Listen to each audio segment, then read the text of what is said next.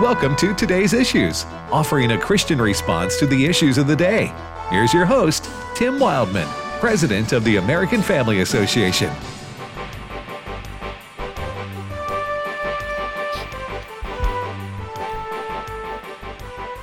Hey, good morning, everybody. Welcome to Today's Issues on the American Family Radio Network. I'm Tim Wildman with Ed Vitagliano. Good morning, Ed. Good morning, Tim. And Fred Jackson. Good morning, sir.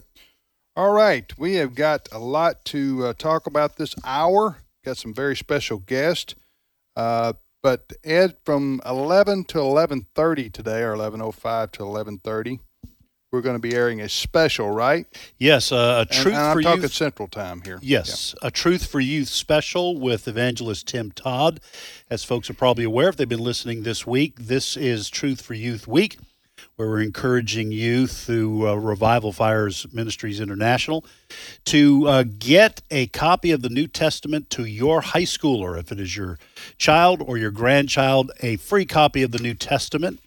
And if you promise to give it to an unsaved schoolmate, classmate, whatever they're calling them nowadays. So that special will be from 11:05 to 11:30 with Tim Todd. So we look forward to that. Absolutely. But we do have this 55 minutes with you live. Well, a gentleman I've seen interviewed on Fox News and recently with our good friend Matt Staver from the Liberty Council concerning the COVID situation in our country is Dr. Peter McCullough. And he is an internist, a cardiologist, an epidemiologist, and a professor of medicine, Texas Christian University and University of North Texas Health Sciences Center School of Medicine. I don't know what that acronym is, but it takes every letter of the alphabet. But Dr. McCullough, needless to say, is an expert in this area, and he joins us now from Texas. Good morning, Dr. McCullough. Good morning. Thanks for having me on the show. Thank you, sir. I'm Tim. And Ed and Fred are here with me as well. I guess, by the way, did I get everything right there in describing your profession? Yeah, that's correct. I'm a board-certified internist and cardiologist. I'm in an academic medical center in Dallas, Texas. I'm currently under a lawsuit, actually, by two previously affiliated entities. So we have to be really careful on these introductions. The degree of reprisal and censorship for academic doctors reviewing the data now on COVID-19 is extraordinary. Wow. Okay. You're being sued because of what you've been saying? Well, I am in private practice currently. My office is in Baylor University Medical Center building. I'm on staff at Baylor Heart and Vascular Hospital and Baylor University Medical Center. In fact, after this, I got to go in actually to the coronary care unit. So I'm actively practicing, but I previously was employed by Baylor Scott and White Health System, and I signed a separation agreement February 25th. In fact, my employment was ended because I was, in my view, treating COVID-19 patients and trying to help them. So I moved to a private practice, and I agreed to a settlement agreement. And what Baylor Scott and White is claiming in a lawsuit, which they announced to the press 2 weeks ago, is that I'm falsely representing Baylor Scott and White's views and falsely claiming prior titles that were held with Baylor Scott and White. And I personally have held higher titles when I was with Ascension Health prior to Baylor. And so through this entire time, I have never once stated that my views are anyone's other than myself.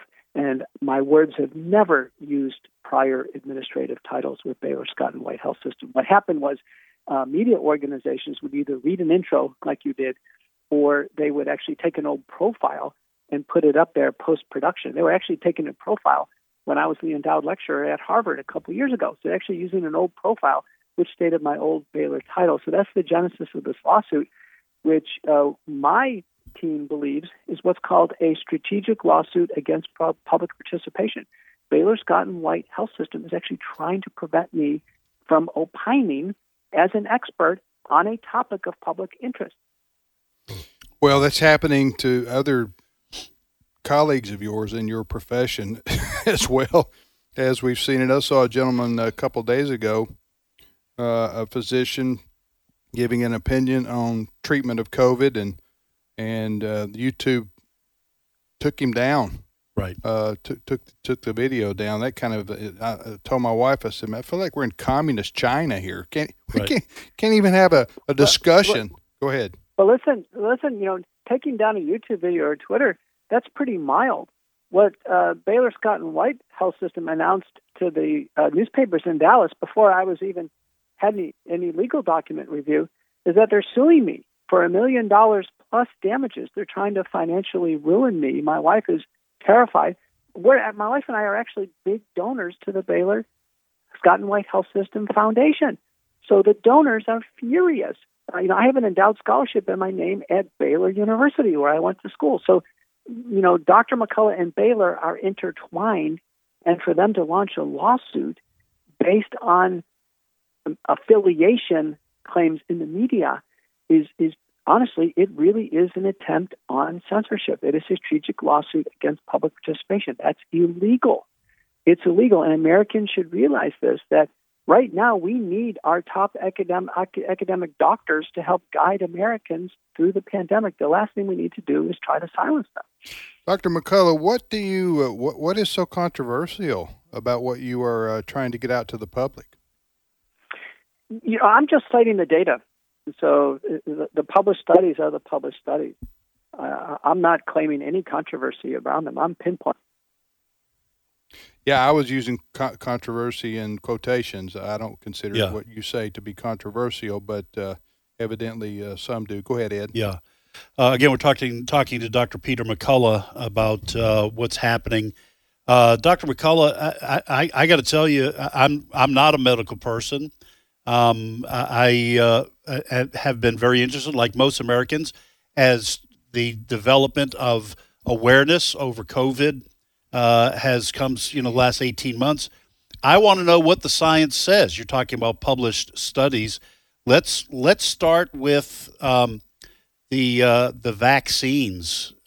People are talking about getting vaccines, not getting vaccines. Do you have any guidance from the studies as to what people should be understanding when they hear Dr. Fauci speak or other people speak? We're confused out here.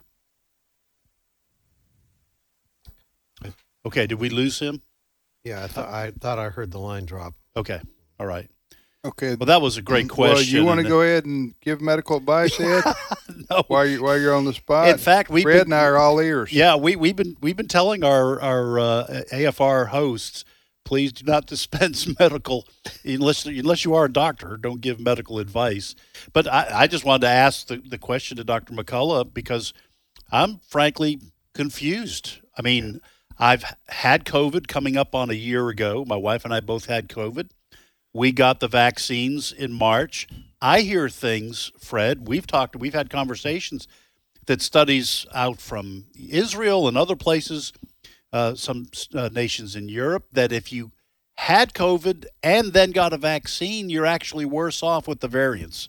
Well, we had the President of the United States tell Americans just a few weeks ago that the current situation... Okay, he's back. Excuse me, Fred. Ahead. Yeah, go ahead. Dr. McCullough is more important. I'm sorry, but my phone is actually blowing up with more calls with COVID-19 patients who've had the vaccine. But let me just answer the quick question. We knew coming out of the clinical trials in the fall, the vaccines looked pretty good. All of them did. Pfizer and Moderna were ahead about 90% vaccine efficacy from the randomized trials. Johnson & Johnson, about 70% vaccine efficacy. But we knew that the rates of COVID were less than 1%, even in placebo. So we knew from the trials that patients who got vaccinated were not being confronted with COVID. This is very important. So there was no real challenge to the vaccine.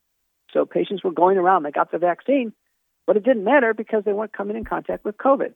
So the vaccines were launched under the emergency use authorization, and about 70% of patients in my practice volunteered for the vaccine. I didn't encourage it or discourage it. They took the vaccine. So about 70% of medical practices, in fact, in Texas right now, we have 77% of seniors that have taken the vaccine. Okay, that's fine. What we learned is by January 22nd, there was excess mortality due to these vaccines that we didn't expect. And then by March, we were full into a problem with people dying after the vaccine, and it's really taken off from there. So as we sit here today, the CDC has told America that there's been 545,337 verified injuries due to the vaccine. That's more than 500,000 Americans. We have over 200,000 Americans that have either died, been hospitalized, or had urgent care office visits after the vaccine. And separately, analyses from McCullough and Rose using the data have shown that 50% of these deaths occur within 48 hours of the vaccine, 80% occur within a week, 86% have no other explanation. Americans are terrified of dying after the vaccine. We have a lawsuit that was launched 2 weeks ago using CMS data, estimating from Medicare and Medicaid, which is a different database than the CDC database, that there could be as many as 45,000 Americans that have died after the vaccine. Separately, in Australia, for instance, on a week where they had one COVID death, they had over 300 vaccine deaths. And this is seen all over the world now. It looks like the vaccine is really, from a safety perspective, for many individuals, it's grossly unsafe. Dr. McCullough, it's Fred here. Is the CDC aware of the figures that you just gave us? Because I'm not hearing those figures from the CDC.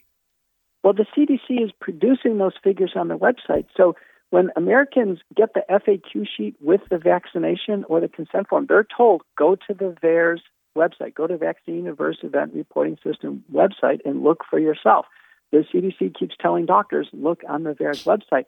What the CDC and the FDA, who are the sponsors of the research program, what they have not done is they have not done safety press briefings. We should have had weekly briefings to Americans starting from the beginning on safety, because these were brand new vaccines. They were brand new technologies. They were genetic transfer technologies with what we consider a dangerous mechanism of action. We are going to introduce the body to the dangerous spike protein of the virus. We should have had weekly press briefings letting us know about safety. Who was going to have problems? Who wasn't? Is it diabetics? Is it the older people, the obese, people with blood disorders? Is it people who have previously had the infection, who really shouldn't be taking the vaccine? Are those the ones being injured? To this day, the CDC and FDA have not had a single press briefing, and they haven't issued a single report on comprehensive safety. All we've had is the FDA in the background give out warnings. So the FDA officially has warned on young people for Pfizer and Moderna causing heart inflammation. Heart inflammation. The CDC has now told us this has happened in thousands of young people where there's heart inflammation and heart damage called myocarditis. The FDA has also warned us on J&J on blood clots in women age 18 to 48 in the brain and other sensitive organs, and as well as paralysis called Guillain-Barré syndrome, ascending from the limbs on up. Separately, the Canadian authorities just put out a warning on the vaccines for Bell's palsy or paralysis of the face. So we have the regulatory agencies kind of telling us, listen, we got warnings out here, but we have not had any transparency broadly to Americans on safety. Our guest is Dr. Peter McCullough, who's an internist, cardiologist, epidemiologist, and I want to make sure I say this correctly, Doctor, Professor of Medicine at Texas Christian University and the University of North Texas Health Sciences Center School of Medicine. Is that right? That's right. I hold a professorship there at this moment. I previously held a professorship at Texas A&M College of Medicine. In fact, I'm at both universities. I would be the most broadly published and recognized doctor at both universities, but Texas A&M has delisted me as a professor the same week that Baylor Scott and Lloyd launched their lawsuit against me for participation in public discussions like this on the science of COVID. What are the Dr. McCullough, this is Tim. What I've never seen. Well, I can't remember a time in American history when I've seen so much censorship and denouncing and repudiation of people like yourself who have expertise in an area, and it's like people don't even want to hear it. It's like what is going on here? Americans should recognize that no two doctors agree on anything. That's the reason why we work in teams. We go on rounds together. It's always a team decision. Americans should be seeing teams of doctors making decisions on TV, not single doctors issuing their opinions, but teams of doctors We faced other problems. Listen, we faced smoking and lung cancer. We had teams of doctors. We had a vigorous debate. We've faced heart disease, and we've always had teams of doctors, and we've worked our way through it. In the history of America, even polio, we've had teams of doctors, and we've had healthy scientific debate because no two people agree, and we're trying to get to the truth. This is the first time in American history where we are specifically censoring some doctors from rendering their opinions, particularly those like me who are citing the data. I am citing the data, and I am specifically being censored for my intentions of trying to help Americans interpret the available data. All right, Dr. McCullough, so I hear what you're saying. There's a lot of controversy. There's a lot of conspiracy theories. So I hear what you're saying. I want to put my tinfoil hat on because I want to ask you the million-dollar question. Why? The first time in American history, we are censoring people who disagree with the public or have a different explanation opinion. or have a different opinion on what is happening and what we should do about it.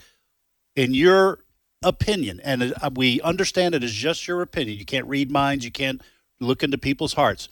Why? Why is this censorship going on? Why are Americans not hearing what you have been saying about some of the possible deleterious side effects of the vaccine? Why? You know, if we were talking about someone's personal life, or we were talking about something that was considered not of public importance, believe it or not, people can silence each other through the law. And there are ways of doing this where they want their private lives kept private, what have you. But COVID-19, I think everyone would consider this. This is a public problem. It's a public health problem. And in fact, now more than ever, we need a fair exchange of ideas and different opinions. And the idea that there could be broad censorship of opinions was put out very early on in the open. It's called the Trusted News Initiative. This was basically put out in early December. And the British Broadcasting Company put it out. It said it was going to work with all major and social media to openly censor information. And the goal was to promote mass vaccination, and the goal was to suppress vaccine hesitancy. And they explicitly said, and later on YouTube, Twitter, and others explicitly said that they will crush any information on early treatment or vaccine safety in order to blindly promote mass vaccination at all costs. This is called the Trusted News Initiative. This is in the open. This is completely in the open. Americans should go type this in, Trusted News Initiative, and read it. So for the first time, we have wide open censorship. So doctors like myself, honestly, we're not too surprised when you say if somebody got canceled off of YouTube. If they mention treatment of a patient for COVID-19, they can expect to be censored. That means Americans who are desperate and sick can also expect to not get any information on treatment. But Dr. McCullough, you're telling us how they're doing it. I want to know why. Why? I mean, we got nations in Europe. We have the United States, Canada. Everybody's in on this approach. I don't understand why. I mean, that's why people say, is this all about money from big pharma? I mean, why would they engage in this censorship? What is the end game here? Why promote the mass vaccinations as if it is the answer when they know it's not, or when at least there may be suspicions that it's not? I'm not trying to get you in any more trouble than you're obviously in, but you just explain how. I still want to know why they're doing this. Well, we can just look at it at face value. The Trusted News Initiative has basically announced, the media has announced that the favored approach is mass vaccination to the expense of anything else. So they've already announced it. And I think Americans would recognize that when they see any information on the major media and from our government agencies, it's only about the vaccine. It's only about the vaccine. So it's clear that stakeholders have declared that the only approach is about vaccination. It's interesting because in the United States, we have 3 vaccines, And my patients ask me, doctor, which one's the best right now? Which one's failing? Which one's holding out good? Which one's safest? We don't even hear any differential. We just call it the vaccine. They're very different, by the way. I commented about the Olympics, and people said, well, what do you think about the vaccine? I said, what do you mean, the vaccine? If they come from Russia, they're getting Sputnik. If they come from India and Asia, they're getting Sinovac. If they're coming from South America, they're getting Sinovac. But in South Africa and the UK, they could get AstraZeneca or Pfizer, Moderna in the United States. And so the idea, it isn't the vaccine. There's a whole group of vaccines.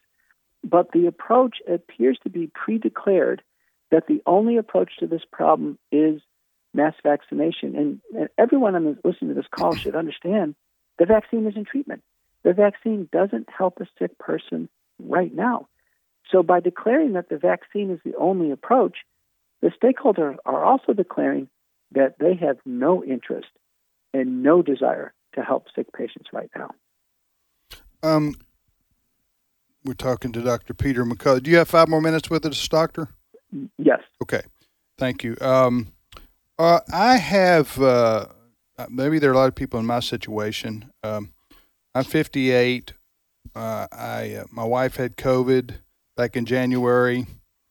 I quarantined with her hoping to get COVID, and I didn't. Disappointed when I went back 8 days later, and they said, no, you're negative. Because I thought, I'm going to sit home for 8 days. I might as well be sick. Right. I'm teasing here. I'm joking. I shouldn't be joking about this. But what I'm saying is that I didn't get it, or at least I didn't think I'd get it. So now I go back a week ago because I'm considering getting a vaccine. People don't throw things at the radio at me. Right. But I was considering it because I was hearing about other people my age getting sick. Some even having to go to the hospital. Not some, 1 or 2 that I knew. So I thought, maybe I should get the vaccine. I don't know. I'll explore my options here. So I said, well, I'm going to go get a antibodies test. So I went and got an antibodies test, and sure enough, they said, you had COVID. Well, I never knew it. I was asymptomatic, but I have antibodies. So my question, I guess, is with my natural antibodies, am I as safe as I can be at this point?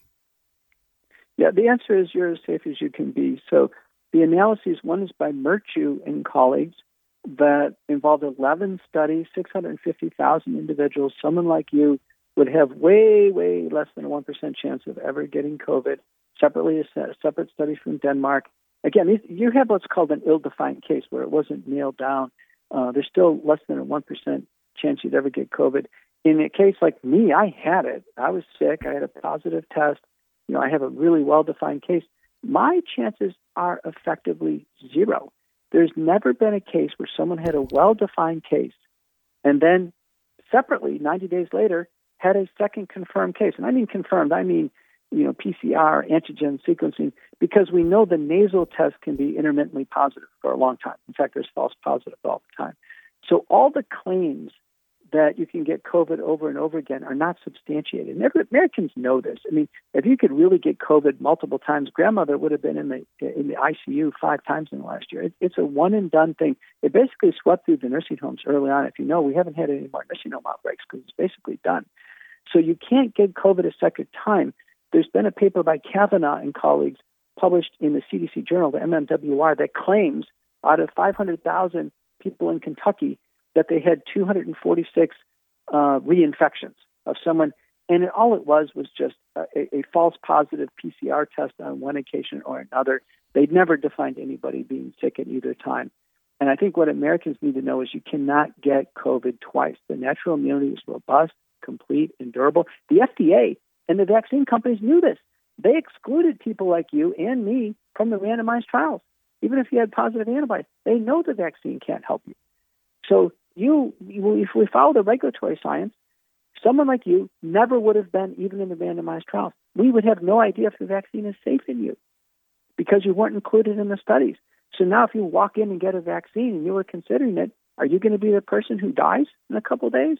You're going to be the person who has myocarditis or heart inflammation or the neurologic injuries. We're seeing all different forms of blindness, facial paralysis, spinal cord paralysis, Guillain-Barré syndrome. Are you going to be one of those people because you've already had the virus and now we're going to juice you up with the spike protein and the genetic transfer? from the vaccines? That You would can be a imagine no. how hazardous this is.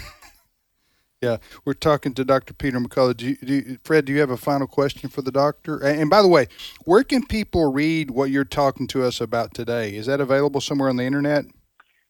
Well, for treatment, I think the best place to go now is called Truth for Health Foundation. Truth for Health Foundation, they have the early treatment guide. Another great source is the Association of American Physicians and Surgeons. They have a treatment guide listed treating doctors. Also for treatment, Frontline Critical Care Consortium, FLCC.net, and American Frontline Doctors, AFLDS.net. Americans should have plenty of access to treatment. If you want to find out about my work and I have over 45 publications on this, I'm working with great people outside the United States because this is a worldwide problem, and one of the things you will never see our people in the media or our officials doing is having any collaboration outside the United States, as if the world doesn't exist outside the U.S. right now.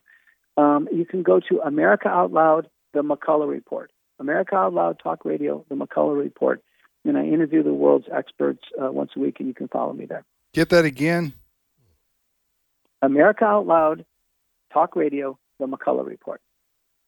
Do you have a question, Fred? Just very quick. If someone was to walk into your office today, Dr. McCullough, and you diagnose them with having COVID, what are the kinds of things? Do you suggest a medication, a prescription of some type? What do you, and I know there are many different cases levels, but let's say you diagnose me with COVID. What would you suggest? Well, individuals below 50, 8 years of age, no medical problems, have way less than a 1% chance of being hospitalized or dying. And so we don't recommend treatment for those under age 50 with no medical problems. Kids and others, they just ride through it. We recommend a helpful nutraceutical bundle of zinc, vitamin C, vitamin D, quercetin, keep fluids and hydration, they'll be fine. Now, if a young person under age 50 has medical problems or they present with severe symptoms, then they move over to the treatment category. So everybody over age 50 who or has medical problems should get treatment. High-risk seniors should get the monoclonal antibody infusion. They should get the Regeneron antibodies. They're available at urgent care centers and at hospitals, and they should demand it. You turn TV, again, the major media is only promoting the vaccine. They will never promote the FDA emergency use authorized monoclonal antibodies. Never. So American seniors are blocked from any information on receiving these life-saving antibodies. And they really do work. President Trump received them. Americans should be outraged that our CDC and FDA and our major media are not featuring these. People are getting sick right now with COVID-19, and they're being blinded to the 500,000 doses that have been pre-purchased by the U.S. government. They're sitting on the shelves unused. So seniors demand monoclonal antibodies if you have severe symptoms. These are available. It's a simple phone call by the doctor. Beyond that, we work with drugs in combination to reduce the replication of the virus early. So we can use hydroxychloroquine, supported by 200 studies, ivermectin, supported by 60 studies. We combine it with doxycycline and azithromycin, mild antibiotics, inhaled budesonide, supported by 2 randomized trials. That's Pulmicort. Oral steroids, prednisone, easy one to prescribe, supported by a dozen or more studies now in meta-analyses. We use colchicine, supported by the largest, best-done randomized trial in all of COVID-19, colchicine, a simple tablet a day, and then aspirin, 325 milligrams every day, at least for a month. Seniors extended to 90 days because of the risk of blood clotting and stroke. And then high-risk seniors, Lovenox, injectable Lovenox. I use this every day in my practice. We use it after hip surgeries. It takes about 4 to 6 drugs to treat viral replication, cytokine storm, and thrombosis. And if the local doctors can't do it, go quickly to these national centers and sites and get medications called in. Thousands of patients are being treated every day through these national services. We're keeping the hospitals empty, markedly reducing hospitalization and death. 2 studies, one by Proctor, one by Zelenko, show early treatment reduces hospitalization and death by 85%. You can shorten the duration of viral spreading, by the way, from 2 weeks down to 4 days with early treatment. Doctor, we keep having one more question. So as long as you're not going to hang up on us, I guess we've got another question. I have another question. This is Tim. By the way, folks, you're listening to American Family Radio. We postponed our break here because we have Dr. McCullough. Don't want to interrupt our interview with him on the COVID response. Ed Battagliano with Fred Jackson. The variant, the Delta variant that's going around the country. For the layman out there, they wonder, like me, they wonder, is this different than the COVID-19 that hit us a year ago, and now this is something different, and it's called a variant, right? So, I mean, is this going to, first of all, is the variant that much different than the COVID-19? And then do my antibodies protect me against that? Well, we've always had variants. In fact, you could have had the Delta variant several months ago. I could have had it. We've always had a blend of like 14 variants in the background. What's happened is by vaccination, we've allowed one of the variants to emerge as a super dominant variant, and this one's the Delta variant. It came out of India because they started vaccinating there in some states with the Sinovac vaccine, and that's what sprung it loose. But once the Delta variant, which is now nearly 100% of U.S. cases, so you might as well expect it's 100% of U.S. cases now, it's one of the most heavily mutated forms of SARS-CoV-2. There's 7 mutations in the spike protein. In the UK technical briefing that just came out August 6th, they indicate there's 20 additional mutations there. And what you need to know is Delta variant equally affects those who are vaccinated and unvaccinated.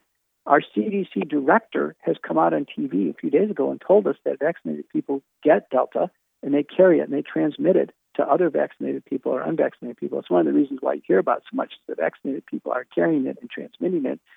And that the Delta variant, fortunately, is far less fatal. Now, early treatment is the big determinant of survival or not, but the UK data suggests those who are sick enough to go to an ER, that the chances of ever dying of Delta are way, way less than 1%.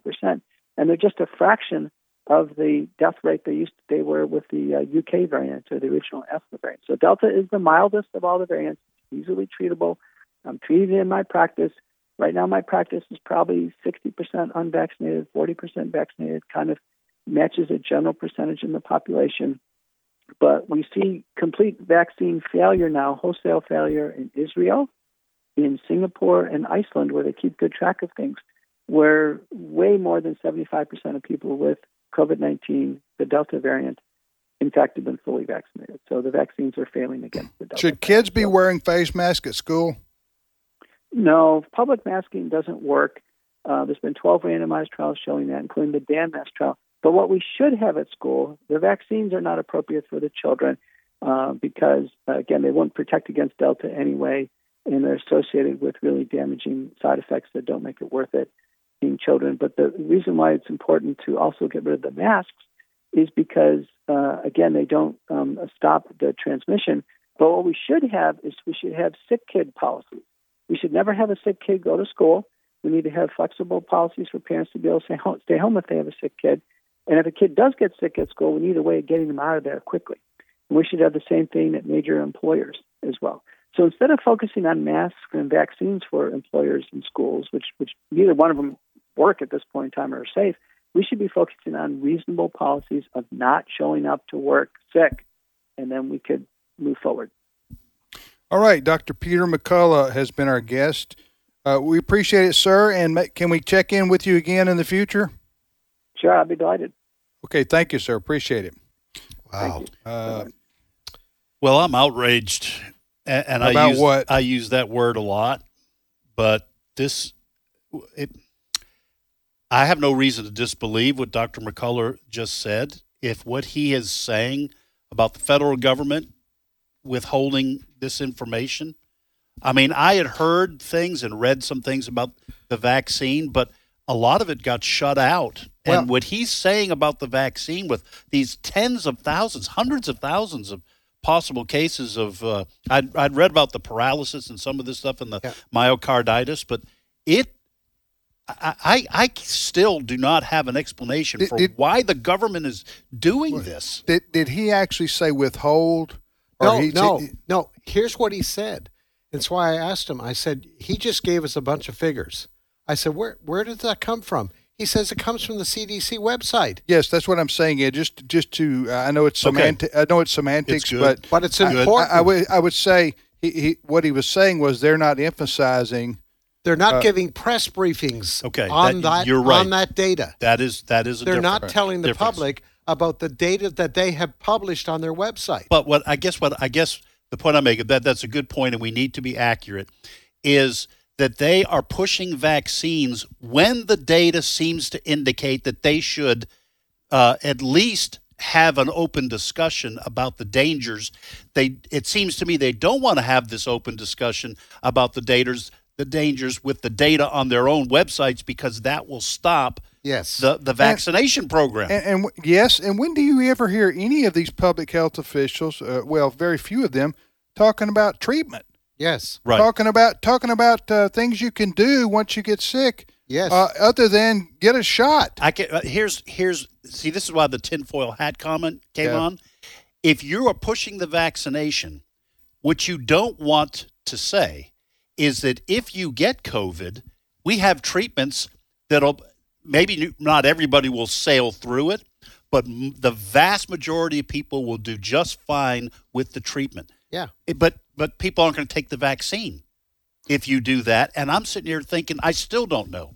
Why would the government want to push these vaccines as the only solution? Is that? Well, I mean, this is just speculation, opinion. But I believe there is an agenda, and it goes outside the United States border. I believe there's an agenda by governments today to control the population. And we've talked about this before. Fear is a great controlling element. You make people afraid. And now what's being demonized. And they'll give up their freedoms. Joe Biden, a few weeks ago, saying we now have a pandemic of the unvaccinated. So what was he saying? You should demonize the people who are refusing to get vaccinated. Demonize them. Yeah. And now you have companies, United Airlines and others saying, so you can't make, we're firing you. We're going to cut off your ability to make a living because you don't get an experimental experimental shot. I understand what you guys are saying. Yeah. I'm not saying I don't believe it. I just want to know what the end game is. I mean, what is your goal here in making people afraid and forcing them to get vaccinated? Are you saying this is a trial run for more severe control efforts? You see what I'm saying? Why try to go through this whole thing of a vaccine is not going to give you control of the people unless you are priming the pump for something else? It's not the vaccine, it's the fear. It's the fear factor. Believe in us, the government is saying, and you'll be okay. And also to demonize a group of people. I remember there was a survey that came out just a few weeks ago. Who did they identify of those? The group most resistant to getting the vaccine? Oh, yeah. Evangelicals. Right. I'm afraid we're living in a day and age where that kind of, I'm going to say it, demonic spirit is out there. And I just think there's something spiritual behind all of this. That's my opinion. Well, there's got to be some You reason. been talking to Allison? Your wife. My wife? There's got to be some reason for this. I got a daily dose of what Fred just said. If the government wasn't spending monopoly money like crazy anyway, I would think, well, it must be big pharma paying people off. But Washington, D.C. doesn't care about money. They just print whatever they need. Yeah. So I just don't understand why they are so intent on this vaccination program. If what Dr. McCullough is saying, and I have no reason to doubt him, if all that information is out here, they should have put the brakes on this vaccination program. Yeah, and said at least we're going to consider. If I can probably fall somewhere between you and Fred, although I don't know that you guys are necessarily disagreeing, is that I think once the vaccination push began by the federal government, then they were all in. You can't go back and say, well, now that we've told millions of people to get a shot, by the way, here are the negative consequences that we're finding in some people. And then people are going to go, whoa. People who hadn't got vaccinated are going to go, whoa, wait just a minute. And they'll never trust them again. Yes. So I think they were, it's kind of like they were the Three Musketeers, that it's one for all and all for one. We can't we can't backtrack. Yeah. We can't. Well, then you lose your climate change Yes, you do. initiatives Well, because you lose- everyone's going to you be lose saying credibility. we don't believe you about anything. But I think to Fred's point, there is now this push to demonize, as Fred said, or make second-class citizens anyone who isn't pro-vaccine, Mm-hmm. and they'll look at you, like you got three heads. Yep. What do you mean you hadn't got a vaccine? Mm-hmm. What are you, crazy? You could die. Mm-hmm. I mean, I've gotten that before. Well, this could, if this all what we're saying is the real explanation. If this thing blows up, it's going to take out. It could take out the entire progressive movement because they've all been all in on, and everything is always about follow the science. Follow the science. When it comes to climate change, follow the science. Green New Deal, follow the science. All of it is about follow the science. And if this thing blows up, and if it becomes true that all the vaccines XYZ, and they have to backtrack, this thing is going to explode. But what is true, and I go back to what the good doctor just told us, this data is available on the CDC website. He said the FDA knows all of this. But here, there is a political The decision. FDA or the CDC? CDC and the FDA. He had both, yeah. He had both. It is a political decision at this point by the government of the day not to tell us this other data. Yeah, you're not going to have Anthony Fauci getting up there saying Go out this. there and direct people to the CDC website and say, by Like, the way. you mean like Dr. McCullough did? Yes. Right. Just say, what I understood Dr. McCullough to say was he was cautioning Yes. against just buying. He was cautioning against buying just everything that the federal government is saying, basically. And he cited the data, Yeah. Yes. the research, And his source. and his own. Yeah, huh? And his source, that's why I asked him his source. He says, well, it's all available on the CDC website. But they're not allowing people to talk about that. Yes. This guy's getting sued Yes. purportedly because he's talking about it. Yes. He's talking about what the CDC has on their website. This data that. Well, the pressure that's the popular pressure by a lot of powerful people to shut down any discussion. This is when you start shutting down a guy like Dr. McCullough from even talking, then you have to wonder, what are they so scared of? Right. Yes. What are the people who are? The guy's not a quack. No, he's got Good night. Credentials. Look at his credentials. yeah. Guy's not he's not in Tijuana. Right. Right. Right. He's not in fact, he had, what did he, some school named after him at Baylor or something. Well, He has a scholarship scholarship foundation Anyway. in Baylor. Guy's not a quack. Right. So why do you want to shut him down? Even if you were to say, well, no, here's what the other side would suggest who are against Dr. McCullough, who want to shut him down. What I get is they want to say this guy's killing people. This guy's causing people to die unnecessarily because of his tinfoil hat view of medicine, and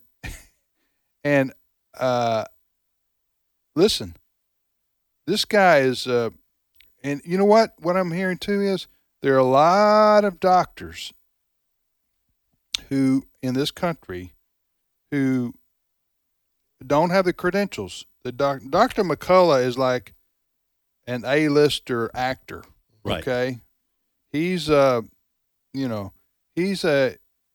there's a lot of B-listing. There's a lot of doctors who aren't as qualified as him but their experience and their views are very similar to his. Yes. But if they say those things, they'll whisper it to you in the halls of the clinic, Right. but they're not going to go out there and talk openly too much about this for fear of what happened. Dr. McCullough can withstand it. In the sense that his accomplishments or his career are already established. Now, I'm not talking about the lawsuit, but you take a guy who's a doctor and he's 35 years old in a private practice, and word gets out to his hospital or his peers that he's recommending something other than a vaccine,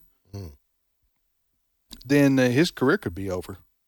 Yeah, so I have no idea what You understand what I'm saying? What Dr. McCullough's spiritual views are, but I'm encouraging our listeners to pray for him because it's in some ways he's the tip of the spear. And I'm not saying listen, I'm not saying vaccines are bad. I've had the vaccine. Right. Okay. Do your own research. Do your own research. I'm just saying we need to hear this guy, and Right. America needs to hear what he's saying. Because that's the only way you can make an informed decision. Well, is this not the way it is with a lot of medical decisions that we all have to make in our own personal lives? For example, if you get cancer, they tell you, okay, I've never had cancer, but we all know people who have. They tell you, okay, you can take this what do you call it? Chemotherapy, all right? And there's a 60% chance that the chemotherapy will affect this area, and there's a 40% chance that it won't. There are also side effects that you need to be aware of. You can be dehydrated and vomiting and sick as a dog for a month after you get this. And and then we all have to say, well, I'm going to weigh the options here. Right. I'm going to weigh the options because now I have a clear picture of the benefits of the chemotherapy, but I also have the downside of getting it potentially. It may not be as bad as they've described. And I may have a wonderful experience with chemotherapy curing me of my cancer. But when doctors on TV or in medical journals or in a radio interview give maybe one doctor would say, well, I'm really pro chemotherapy, and the other guy goes, no, I would wait on that. I would do more radiation. You know what I'm saying? Yeah. We don't say shut the man down who said radiation. Well, did I understand Dr. McCullough correctly? Did he say that the vaccines that are available are ineffective against the Delta variant? Did I understand that correctly? I could not confirm that. All right. Yeah. I'm going to listen to this. Yeah. I'm going to listen to our own podcast again. Yeah, we got another interview. Yeah. All right. Take a breath. Dr. Anthony Fauci joins us now. I'm kidding, folks. I knew I'd get people's blood pressure up. Now they're going to have to take their blood pressure medicine. Yes, that's right. Or they got high blood pressure for the first time. No, we have Byron Palace on with us, director of One Cry. Speaking of spiritual things, as Fred was talking about this earlier, Byron was on with us last year. Good morning to you, Byron. Well, thank you, Tim. What a joy to be with you guys and to listen in on this conversation. And it's the first time I've been called Dr. Fauci. I will be. Use it at your own risk, sir. Yeah. Well, that makes you real popular with our crowd right there. Well, there's plenty of name recognition. Yes, sure. absolutely. Hey, tell us about One Cry. Yeah, what I want to talk about is that this is Life Action Ministries, a parent organization of One Cry and Life Action church events and Revive Our Hearts, and we're celebrating 50 years of God's faithfulness. And that's about 6 or 7 more than AFA, I do believe. Yeah. And so we all started during the Jesus Movement era, and this is one of those organizations that's continued that passion and that burden. And I was blessed. I've been here. I came for 1 year, and then it's been 47 years. So I've been blessed for 31 of those years to be the CEO and president of the entity, Life Action Ministries. And, hey, I want all your listeners to know how much we appreciate the partnership AFR particularly has had. You have carried and still do short features called Seeking Him with Nancy DeMoss Wagamuth, our short feature on One Cry. I think early in the morning and later in the evening, the 30-minute daily Revive Our Hearts broadcast, and help co-sponsor the Heart Cry for Revival conference every other year. I feel like we must be operating out of the same building. So thank you. And I want the listeners to know this 50 years of God's goodness to allow a ministry to be sustained and grow is a result of partners like AFA. Hey, do y'all still have your Life Action singers that travel the country? We do. We have 3 of those teams. They're in training now. We'll hit the road this fall. And you probably remember 1980, we toured with a program called America, You're Too Young to Die, and aligned so much with the heart of you folks and ended up seeing live by 4 million people. A national television special was produced with Dean Jones and David Nelson. You'd have to really be old to remember those names. And sitting president, Ronald Reagan, was on that national broadcast talking about how America is too young to die and God is our only hope. In other words, a spiritual revival among God's people is the answer to nations that get blessed when He is the Lord. So the Life Action Singers, by the way, Byron, I don't mean to put you on the spot, but I've sent 2 CDs, and I've made like 2 or 3 phone calls to your office there. I don't know who's handling this. You know, trying to get on with the Life Action Singers, and I can't get anybody to respond. And I just have many songs that I've written, and I've been blessed with the Lord with the voice. I don't brag about it much. So would you check on that for me and see? I'll follow up on that. It sounds like Life Action Ministries is really blessed with a lot of wisdom. Yeah, I would just say, I just don't know why I don't get a call back. Interesting, Tim. They wouldn't even ask me to send an application. When I was the CEO. My wife sang, but they wouldn't let me sing. Hey, there's reasons for that, I think. Yes, there are. At least on Tim's part, we know. I don't know much about your singing voice, Byron, but hey, I do want to just ask you something and make the point. A lot of people think that AFA and AFR is only interested in politics and that we believe politics can save the country. Nothing can be further from the truth. We understand that only God can save us now, and that has always been the case. So tell our listeners about why prayer is so important. So there may be people who are listening. They're Christians. They're following the Lord. They go to church. They don't have much of a prayer life because they just honestly aren't sure that prayer works. Maybe it doesn't work in their life when they pray for this or that. Why is prayer so instrumental to what we all hope and pray for is a move of God in this country? Why is prayer so critical?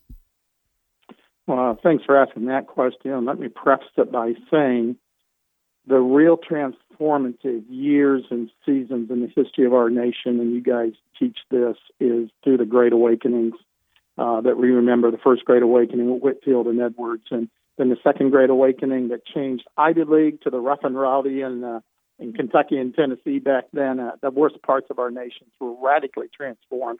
And the third prayer awakening that began in New York City, and real punctuated with various lesser movements, but significant, like the Jesus movement and so forth. But the reason I mentioned that at the outset, we stop and think that 1/5 or 1/6 of our population came to Christ in the wake of the first Great Awakening, and we were to extrapolate that today. That's why 70 million people that would come to Christ in a very brief period of time, a year or 2 or 3, would that change our culture? And so we believe revival begins with God's people, as it says in the Word, and it results in spiritual awakening. The lost are converted, and then that is the greatest force for culture transformation. So why is prayer critical? It's because every revival in the history of the world has either been given birth to, cradled, or nurtured in prayer. You can trace them back to a prayer meeting, to a group of people, the National Prayer Accord in the First Great Awakening that mobilized the church to pray for God to begin a work in belief. Hey, Byron, what's the website you would point people to for more who want to? Yeah, let me give you 2. If you just go to Life Action Ministries, all 3 of those words, don't shorten it, .org, you'll get the parent organization that leads you to revive our hearts to one cry. What's the website again, quickly? LifeActionMinistries.org. Hey, thank you, Byron. Appreciate it, my friend. All right, we'll be back momentarily. The views and opinions expressed in this broadcast may not necessarily reflect those of the American Family Association or American Family Radio.